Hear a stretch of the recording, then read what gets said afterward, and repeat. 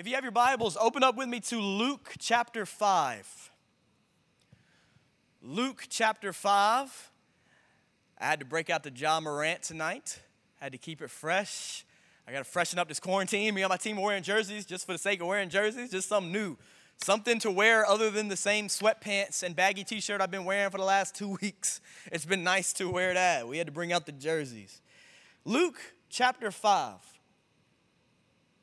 Now, I want to talk to you about an issue that's very, very prevalent in a lot of our lives very often.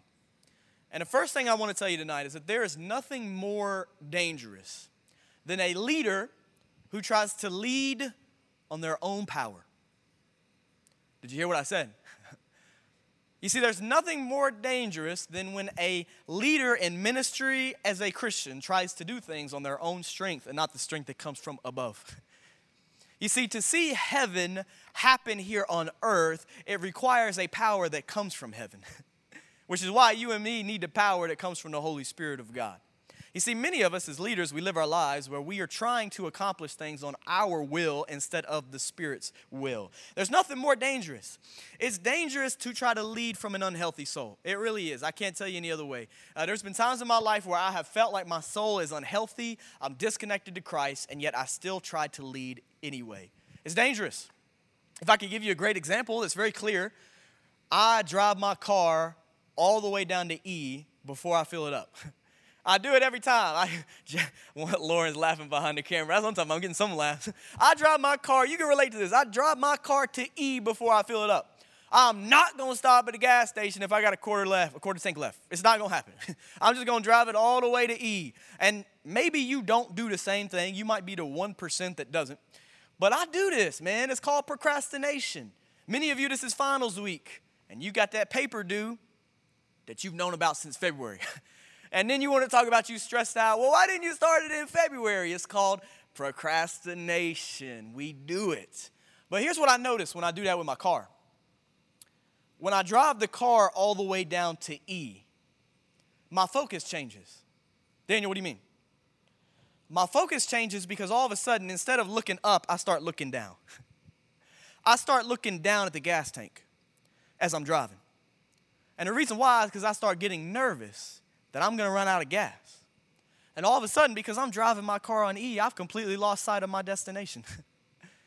Can I tell you tonight that many Christians have lost sight of their destination because they're trying to live and lead on E.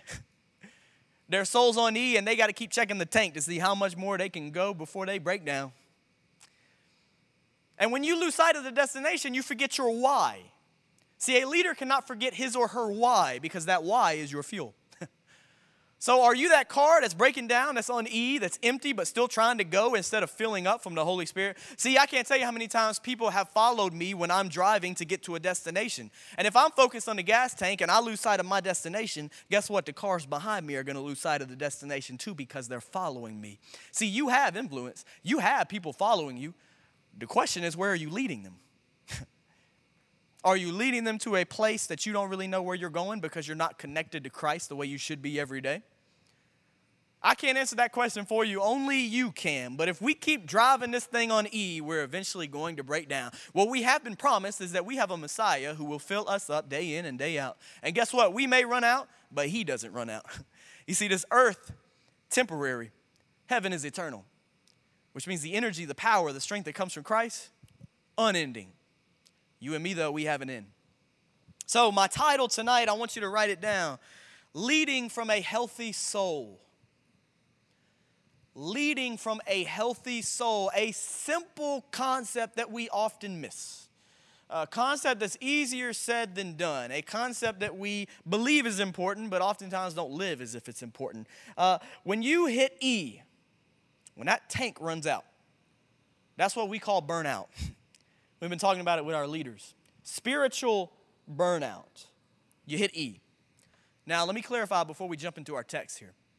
I'm not talking about just getting tired. Paul was tired all through the New Testament. Jesus was tired, physically worn down. You're going to get tired. I'm not talking about not experiencing persecution. Hear me. As a Christian, you will get beaten up, spit on, mocked. You should if you're living out your faith. You'll experience persecution. I'm not saying you won't experience persecution.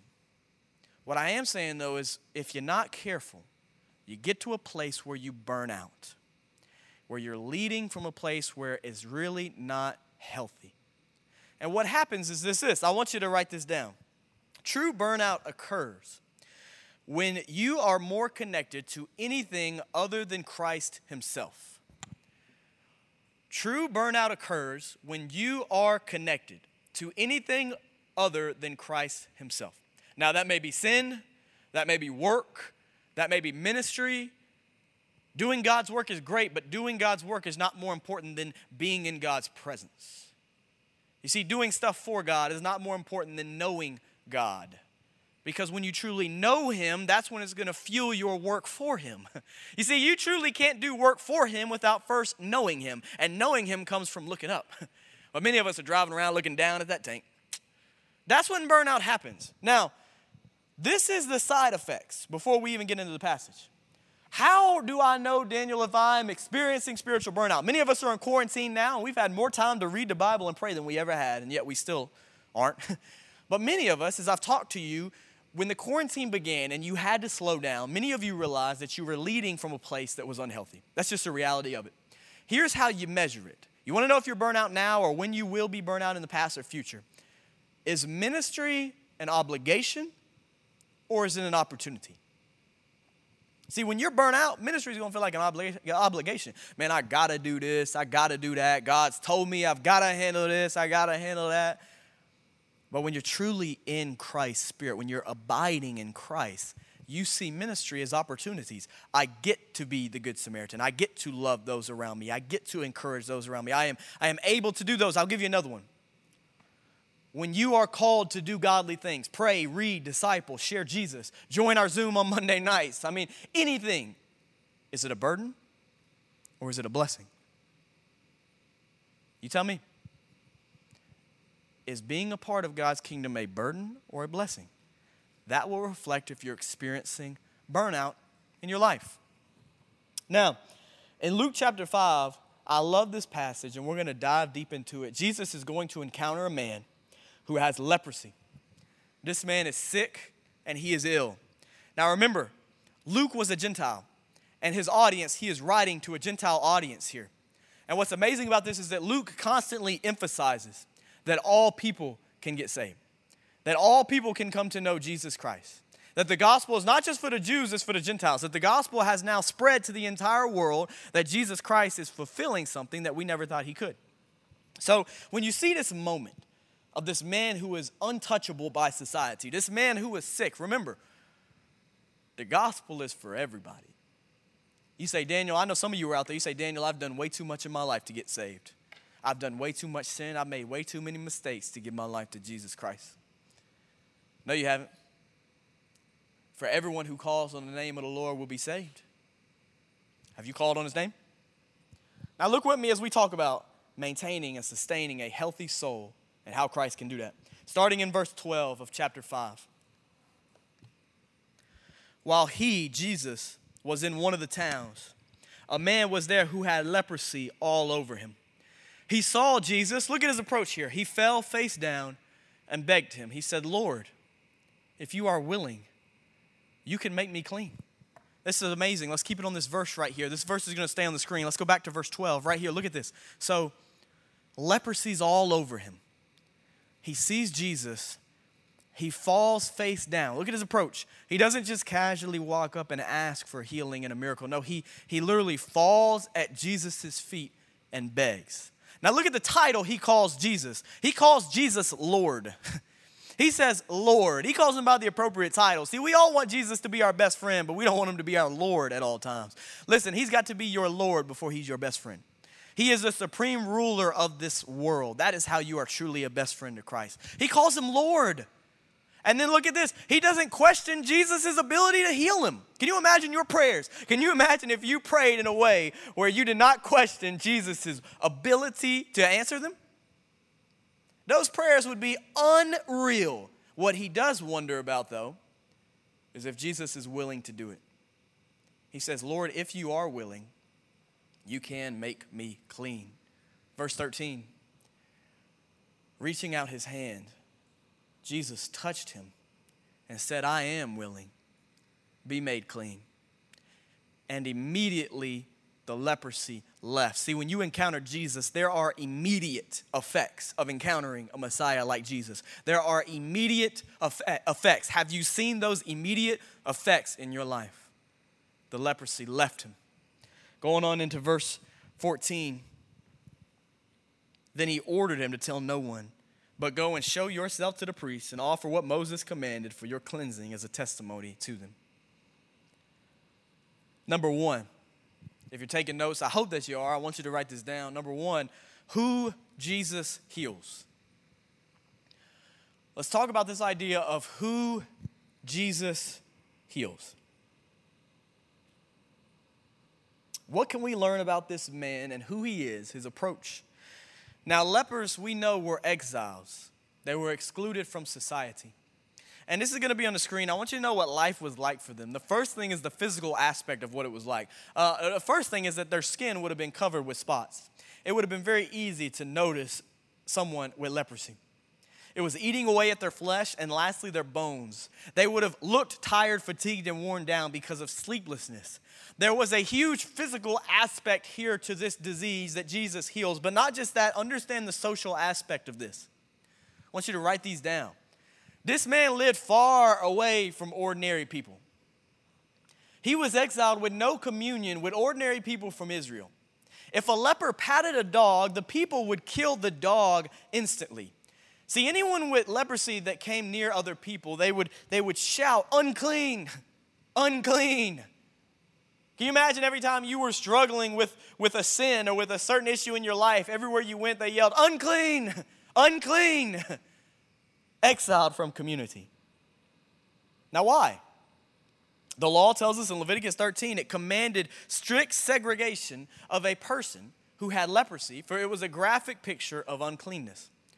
A leprous person could not worship at the central sanctuary. He was ceremonially unclean and therefore cut off completely from the community. They didn't just see him as physically unclean, they saw them as spiritually unclean, and they lost value as a human being. Now, you are probably like I am when you get sick, when you got an issue. When you get sick, your mom and dad come and they baby you. Don't lie. Maybe some of you don't. Maybe some of you handle it better than I do. But when I get sick as a kid, my mom would baby me. My dad would baby me. My wife babies me now when I got a fever. I love a cold rag on the forehead just to cool you down a little bit. Ain't nothing like it. Imagine when you got sick, your community pushes you out of society. Imagine the next time that you really fell and you really had a huge issue. Your community, your society said, no more. You're gone. Goodbye. No value. If you touch a dog, we'll kill that dog. Can you imagine? That's crazy. That's wild. But that's the reality of what we have here. So when he goes up to Jesus Christ, he goes with a purpose. I mean, his approach to Jesus, he literally goes to Jesus. I said it a few weeks ago. There's a big difference between showing up to Jesus and going to Jesus. See, many of us open our Bibles and we feel like we're not hearing from God. We feel like our quiet time is dull. And the reason may not be it's because you're not going to the Bible, but it's how you're going to the Bible. See, do you just show up to this thing? Or do you go to this thing? Christian leader? What's your approach with this word? Because this man goes with a all-out purpose. He is not playing games. He is looking for healing. He goes to Jesus expecting something big to happen. When you go to Jesus, do you expect something big to happen? I ask myself that every day. I'm in the same boat with you. We ain't preaching. We're just talking. I ask myself the same thing. When I go to Jesus, do I expect something to happen? When I fall at his feet, do I think, when I go to him, watch this, when I go to Jesus and I fall at his feet, do I really believe that when I get up, I'm going to look, sound, talk a little bit different? Or do I go down to Jesus and then get back up the exact same that I fell down? Because see, this man fell down, got up completely different. So when you and I fall down at Jesus' feet, when we stand up, are we different? I don't know. You tell me in your life. You've got to ask these hard questions. I know it ain't easy asking these hard questions. But this man goes to him. I want to make a point to you. Not only does he ask for the right thing, he asks in the right way. It's literally like I would pose to you, his approach is everything in this. The fact he calls him Lord, the fact that he falls face down, the fact that he begs. He asks all the right things, but he also asks them the right way. Daniel, why are my prayers not being answered? I ask people all the time, why is God not answering my prayers? Is it possible we're praying the right things, but we're not praying them the right way? You tell me, because I would argue that approach is everything. Posture is everything. I think there's a big difference in praying to Jesus like this, Lord, bless me today, give me a good day, go before me, and literally on the ground begging, expecting Jesus to move. Expecting that when I get off the ground, I'm going to be different because I encountered the feet of Jesus Christ. I encountered the face of Jesus Christ. I don't know. I can't answer that question for you. What I will challenge you with is maybe you don't need to change the content of your prayers. Maybe you need to change the position of your prayers. Have you ever thought that way before? I mean, for some of you who have been Christians a lot longer than I have, what's the position of your prayers like?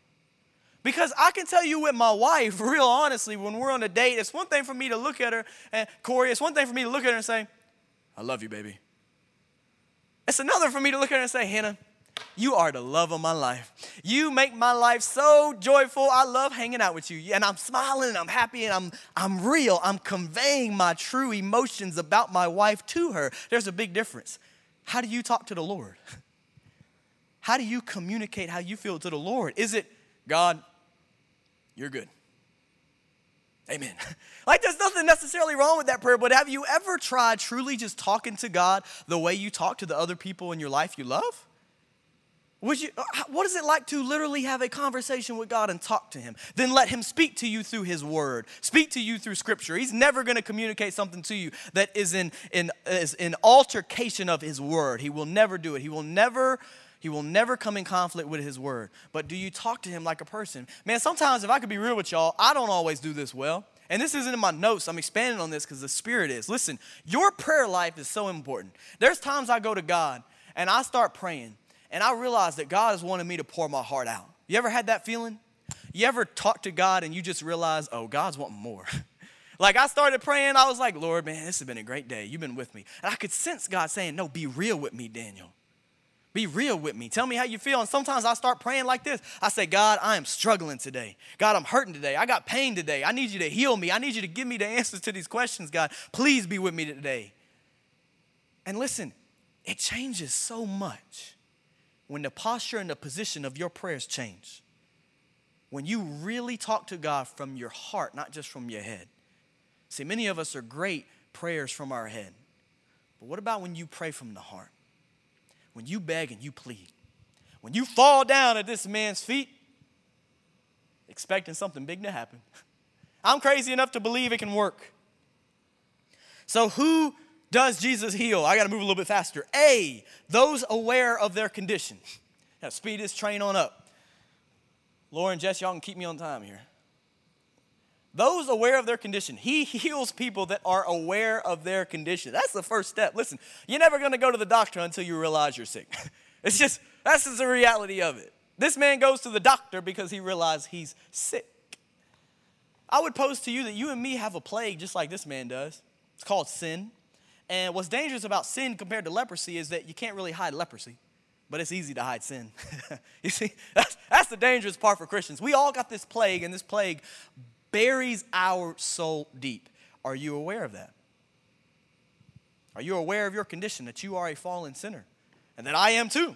That we have sinned, and this ain't popular. This won't bring in viewers to the stream like, man, this guy's really going in on sin. Like, we have a plague called sin. When we disobey God's word, when we do things God has clearly communicated to us as our Father not to do, we are sick, we are ill, we are plagued by sin. You will never find the healing to sin until you are aware you have that condition. And once you become aware of that condition, though, Jesus will start changing your heart to want to repent.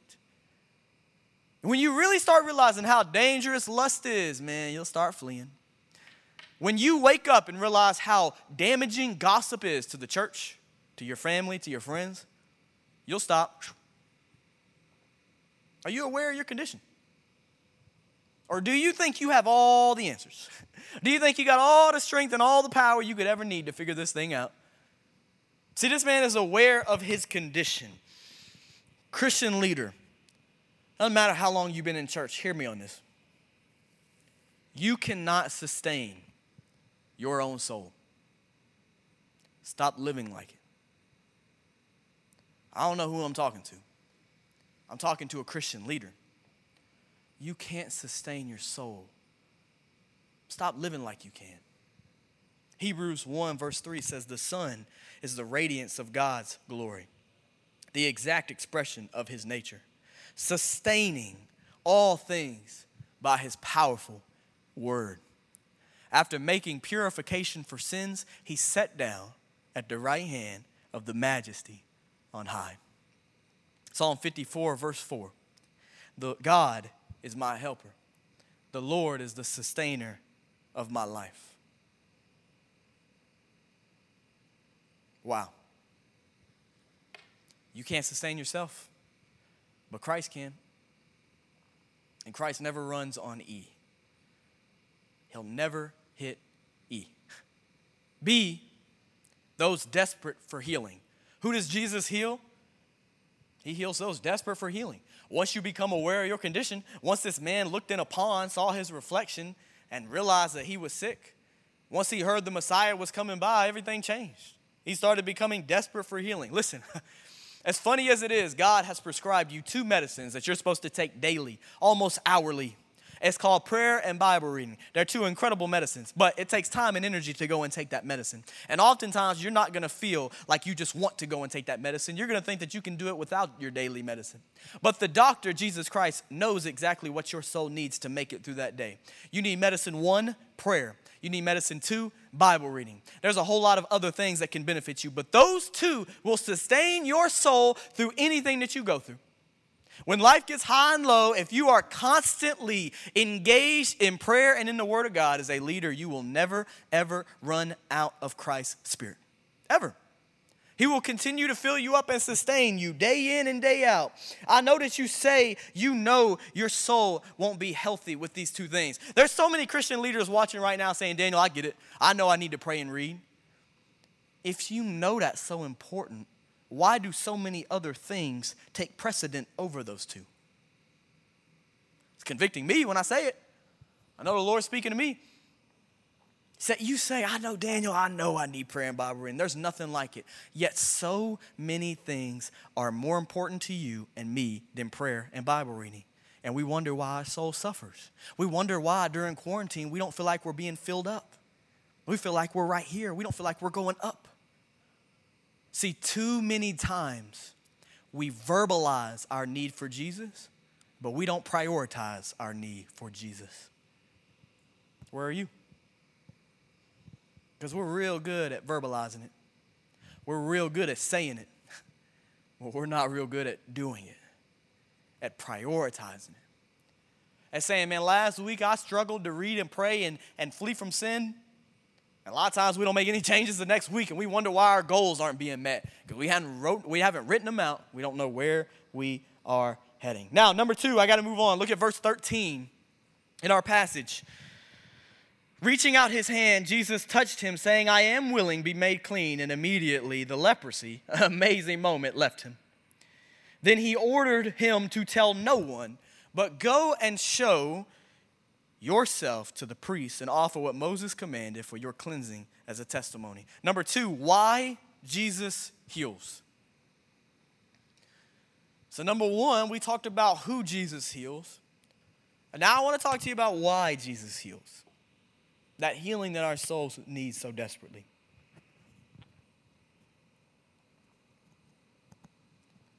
You can imagine this moment if you're the man with leprosy. You haven't felt a human hand touch your shoulder in years. Can you imagine? You hadn't felt someone without leprosy touch your shoulder in years. And then Jesus comes by and he places that hand on your shoulder. Can you imagine encountering Jesus like that? You'd be totally different. See, Luke is painting a picture for us. Look at your Bible. Look in Luke 5. Look at the whole chapter right here in Luke 5. What happens right before this passage? Look with me, I'm serious. Look at Luke 5. What happens right before this passage? Verses 1 to 11. What happens right before this? I can hear you answering. Thank you. I hope. I'm just kidding. I can't hear nobody. Luke, what happens right here in this chapter? Now, this is amazing. Watch this. The first 11 verses, Jesus is on the boat with Peter, and he provides the fish when they didn't think they could get any. Jesus does a miracle over the natural world, right? It's amazing. He provides fish. So Luke, on the one hand, communicates Jesus' supreme rule over this world. But now he's communicating something a little differently. Because not only has Jesus now in our verses healed this man of a physical ailment, but what we've seen is that he has healed him of a social, personal, spiritual issue. See, this man is now redeemed because he is healed. So it's amazing. In one chapter, you see not only that Jesus has power over physical health and this physical world, but he has power over the spiritual realm and over your spiritual health. Do you realize what this teaches us about his nature? That if he is the supreme ruler, if he is over all, then there's nothing over him. So stop putting things over him. If he is over all, everything else is under him, then that's where everything else in your life belongs. That's not in my notes. I don't know who that's for. Maybe it's for me. Why are you putting everything over him? Ain't nothing else belong there. Jesus is the supreme ruler over your worries, over your fears, over your relationship with your boyfriend or your girlfriend. You realize that. He's the supreme ruler over your relationship, and he's supposed to be the supreme ruler over your marriage one day. Everything. There's nothing more glorious than Jesus Christ. So why in the world would you place the trust of your soul into anything else? I don't know who I'm preaching to tonight, but man, somebody's getting it. I can feel it. I can sense the Holy Spirit. There's somebody tonight who they're getting it. It's clicking. They're applying this. They're learning. They're understanding. They're saying, man, I get it. I'm going to make a change this week. This week's going to be different. Somebody, who is it? I'm with you. I feel you. I know you out there. I'm with you. I'm getting too hyped up. I got to chill. Why does Jesus heal? A, compassion. He heals out of compassion, man. He looks at this man, and he doesn't just see him as a burden. He sees him as a blessing. When people in your life are in need, do you see them as a burden or a blessing? Christ has compassion on this man. When Jesus heals, it's because he's filled with compassion. Something we're missing, something we're lacking. We have more passion about hobbies than we do compassion for people. Goodness gracious. It's amazing. Jesus touches the untouchable. He goes where no one else will go because compassion. He sees that this man has potential. He sees this man with leprosy who doesn't have anything right now. He loves him. It's amazing. Jesus is taking on this man's filth that no one else would take on. Can I tell you that's a picture of the cross? That Jesus took on your filth and my filth when no one else would? That's incredible. You see, we as Christians should wear compassion and love like a badge. Love and compassion should be our badge. The way a police officer wears a badge, we should wear love and compassion like a badge. Daniel, what do you mean? I wrote this down. See, a police officer wears a badge at all times. What they do is they wear a badge because it shows who they are, what they do, and that they've been approved by a higher authority. See, when you wear love and compassion, it communicates to the people around you who you are, what you do, and that you've been approved by a higher authority. Do you wear it like a badge? The first thing people see when they look at you, is it the love of Christ? Is it the compassion of Christ? I don't know if it is for me. I pray it is. I pray and I hope. I try, I fall short as a pastor. Fall short every day trying to love and have compassion for people. See, when people are in trouble, and they see a police officer with that badge, they run to him because they know that police officer can give them the answers that they're looking for. See, the people in your life, when you wear the love of Christ, when they get in trouble, they'll run to you because they know you got the authority to point them into the direction of the help they need. I'll never forget this story. I was eating with Dakota at Jason's Deli. Man, that's such an old man place. Like Jason's Deli sounds like an old man place. I'm eating at Jason's Deli today. That just sounds like an old man place. And when you go into Jason's Deli, you see old men too. I love old men, but I'll be an old man one day. So I'm not hating on it. I love Jason Deli. I'm an old man now.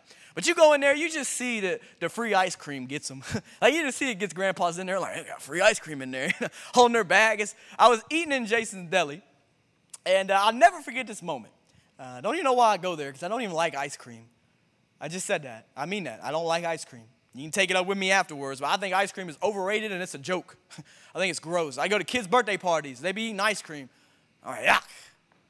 Looks nasty. I want no part in that. The camera people, media people are shaking their heads at me. This is outrageous. You like ice cream? Can't stand ice cream. I was in Jason's Deli with Dakota. We were sitting down. We were having a nice meal without ice cream. And we were sitting there, and a police officer walks past. Never forget this moment. Police officer walks past. He goes past our table. He doesn't arrest Dakota, which is good because Dakota looks like a convict most days. He keeps going. He passes us. And he stops at the table right behind Dakota. I'm watching. I'm right here. I'm watching. And he stops at the table that's right behind Dakota. It's a mom and a young son. I'll never forget this moment. And the cop is talking to him, and he's just hanging out with them and asking them how they're doing and stuff like that. And he looks at the mom, and he says, do you mind if I give your son something? And she said, no, that's fine, go ahead. And he pulls out his wallet. And he takes out his wallet, and he pulls out $1 bill.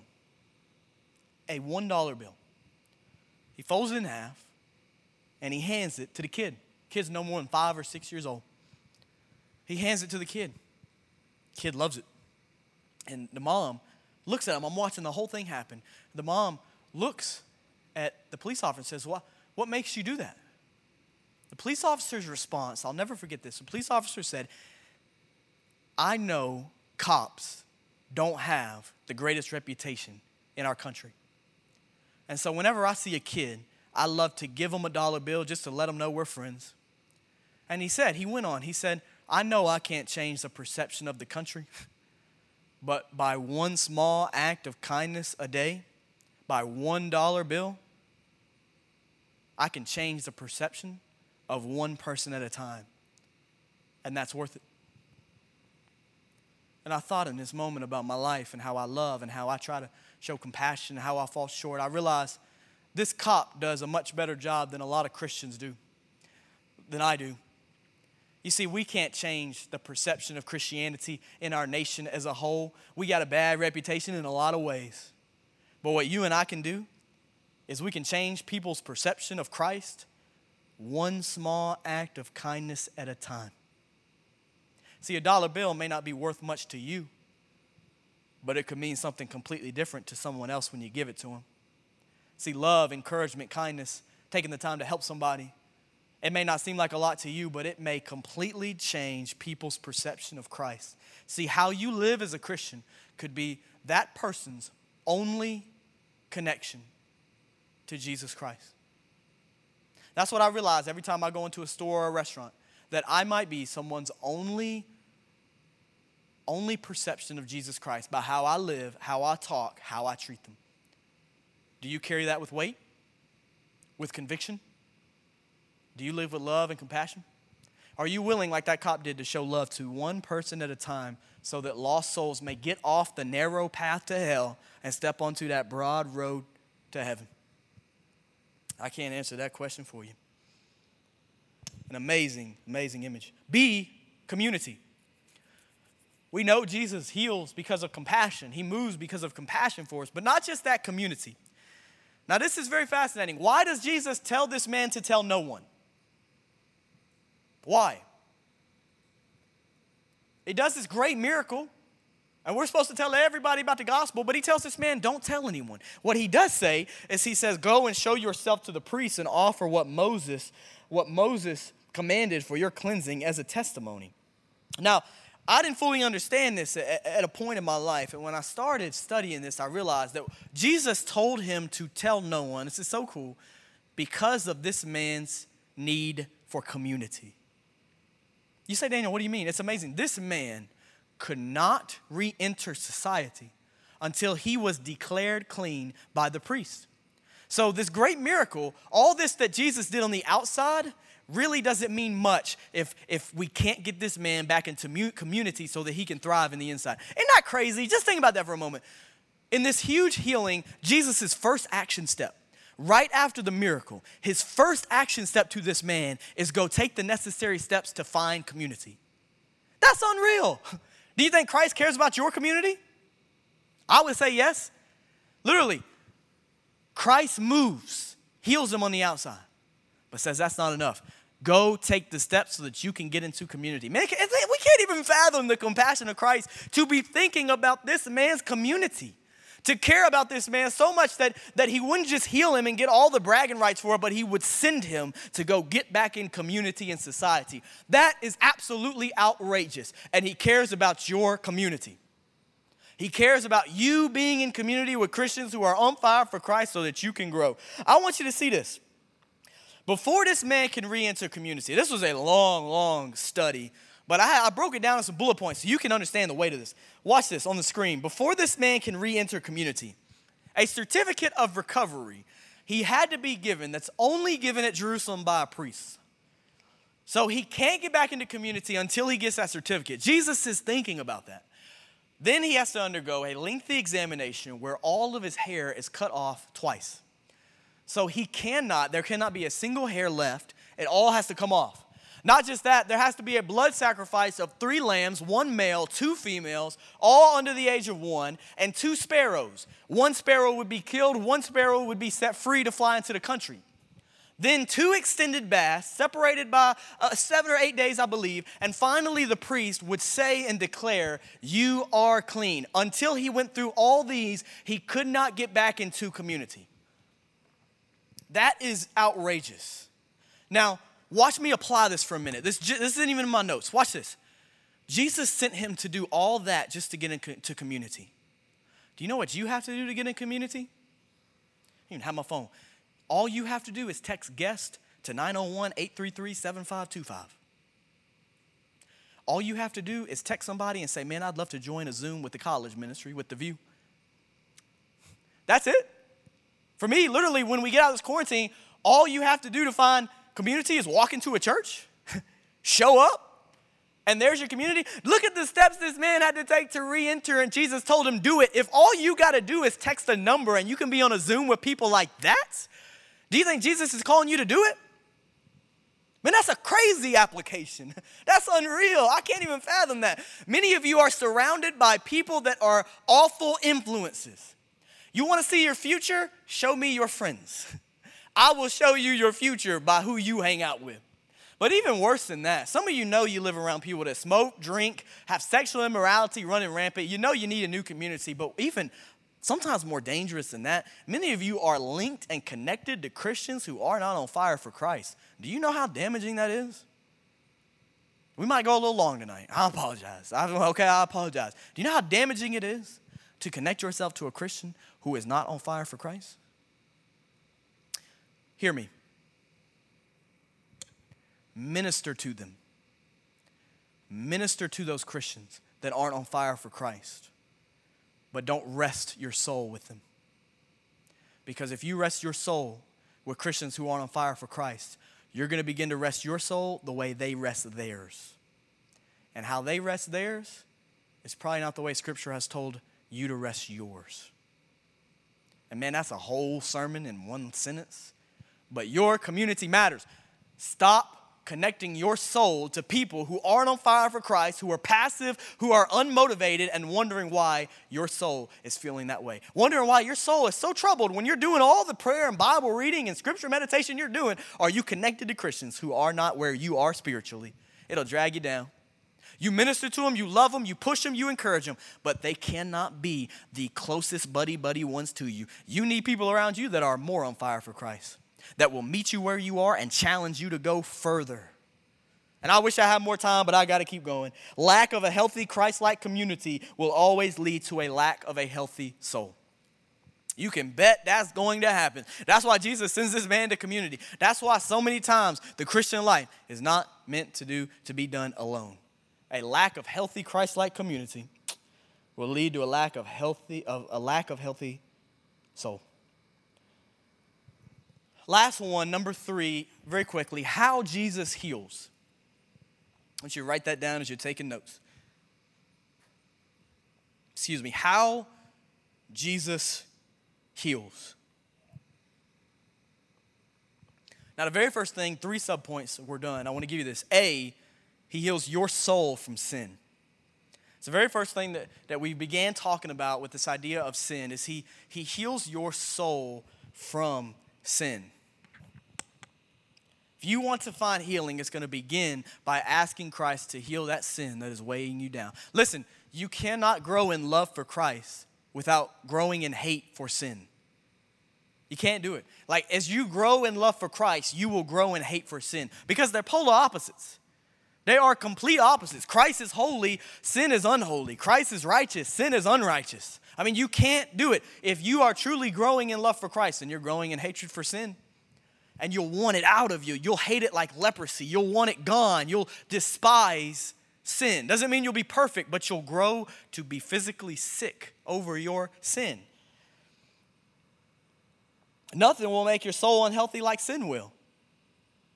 Nothing. You want to know why you're pouring out from a place that feels empty? You got to deal with that sin. I've said it. I'll say it every single live stream, I think. That sin that's in the dark. Whatever you don't bring into the light is eventually going to bring you into the dark. It's going to drag you on in there. So bring it into the light of Jesus Christ, because when he heals sin, he always heals shame and guilt too. That's the side effects of the medicine of Jesus Christ. When he heals sin, he always heals shame and guilt too. It's part of what you get. B, your soul from pain in the past. Something that we definitely don't talk about enough. He heals your soul from pain in the past. Hebrews 12:1 says, therefore, since we also have such a large cloud of witnesses surrounding us, let us lay aside every hindrance and the sin that so easily ensnares us, so that we can run with endurance the race that lies before us. Man, to get real with you for a minute here, I can't tell you. And this is real. Lock in with me. Let me have your eyes. I can't tell you how many Christians I've watched carry pain from their past throughout their life. All through college. I can't tell you how many Christians have had trauma, unforgiveness, brutal, bad drama in their past, and they hold on to it deep inside, and they carry it through college. Your soul will be unhealthy because you got darkness weighing it down that you haven't given to the light of the world, Jesus. You got to deal with that pain. You got to deal with it. You got to forgive. You got to let go. You got to speak out about it. You got to share it. It's time. I don't know who I'm talking to, but it's time. It's time to stop letting that which is in the past hold you down here in the present. It's not fair to what God is wanting to do with you in the present. Let it go. Because when you haven't allowed Christ, I wrote this down, when you haven't allowed Christ to heal past pain, that past pain will make you feel inadequate in the present. That past pain you hold on to, you think it doesn't affect you, but it does. It makes you feel inadequate to lead, to be a leader for Christ right here in the presence. We all need to be restored at some point. Peter was restored from denying Jesus 3 times. Paul was restored from murdering and killing Christians. If Christ can restore them, I promise you, he can restore you. And last one, C, one more thing. He heals your soul from fears of the future. The very last thing, he heals your soul from sin, your soul from pain in the past, and then your soul from fears of the future. I love Matthew 6:34. Many of you know this verse. I cling to it. Therefore, don't worry about tomorrow, because tomorrow will worry about itself. Each day has enough of its own trouble. I want to encourage you. Your soul matters. It matters to us. And I want to put that number on the screen again. Actually, let me give you a different number right here. If you're watching, I want you to zone in at your screen right here. 901-734-4641. If you have a prayer request or you need pain or you have pain, something, text healing to 901-734-4641. I'll say it one more time.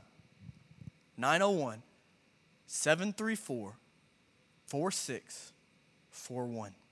Or you can also text the number that we gave for guests. If you're carrying something, you got pain, you got hurt, we want to talk to you, we want to pray for you, and we want to heal you. You can text this number right here too, 901-833-7525.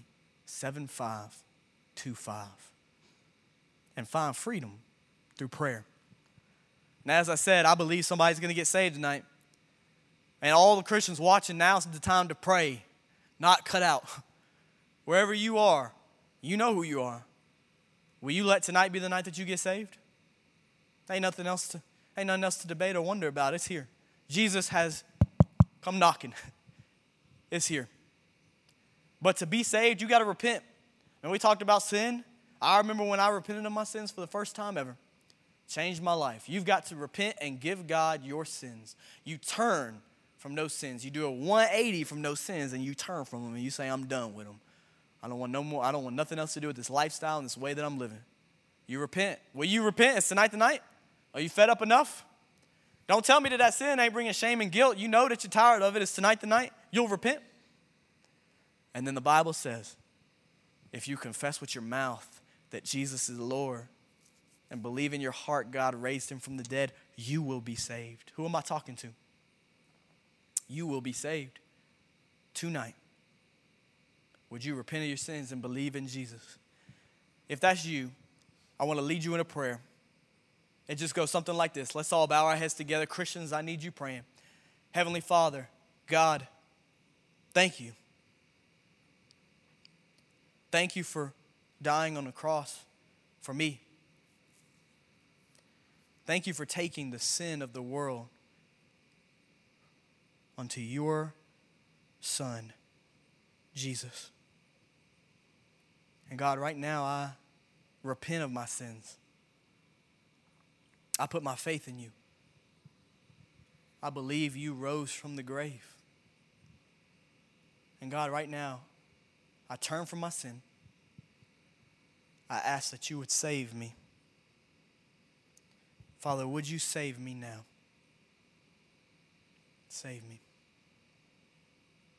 For the rest of you, with your head still bowed, I want to pray for all the Christians tonight. Heavenly Father, I lift up the Christians to you right now who are watching. I pray that as leaders, their souls would be healthy and be full. God, I pray that they would find time in your word like none other, that they would pray in a way expecting to stand up from your feet different. Father, would you please bless all the students and all the people across the world that are watching right now. Father, we love you and we are so thankful that we still get to do this. It's in Jesus' name I pray. Amen.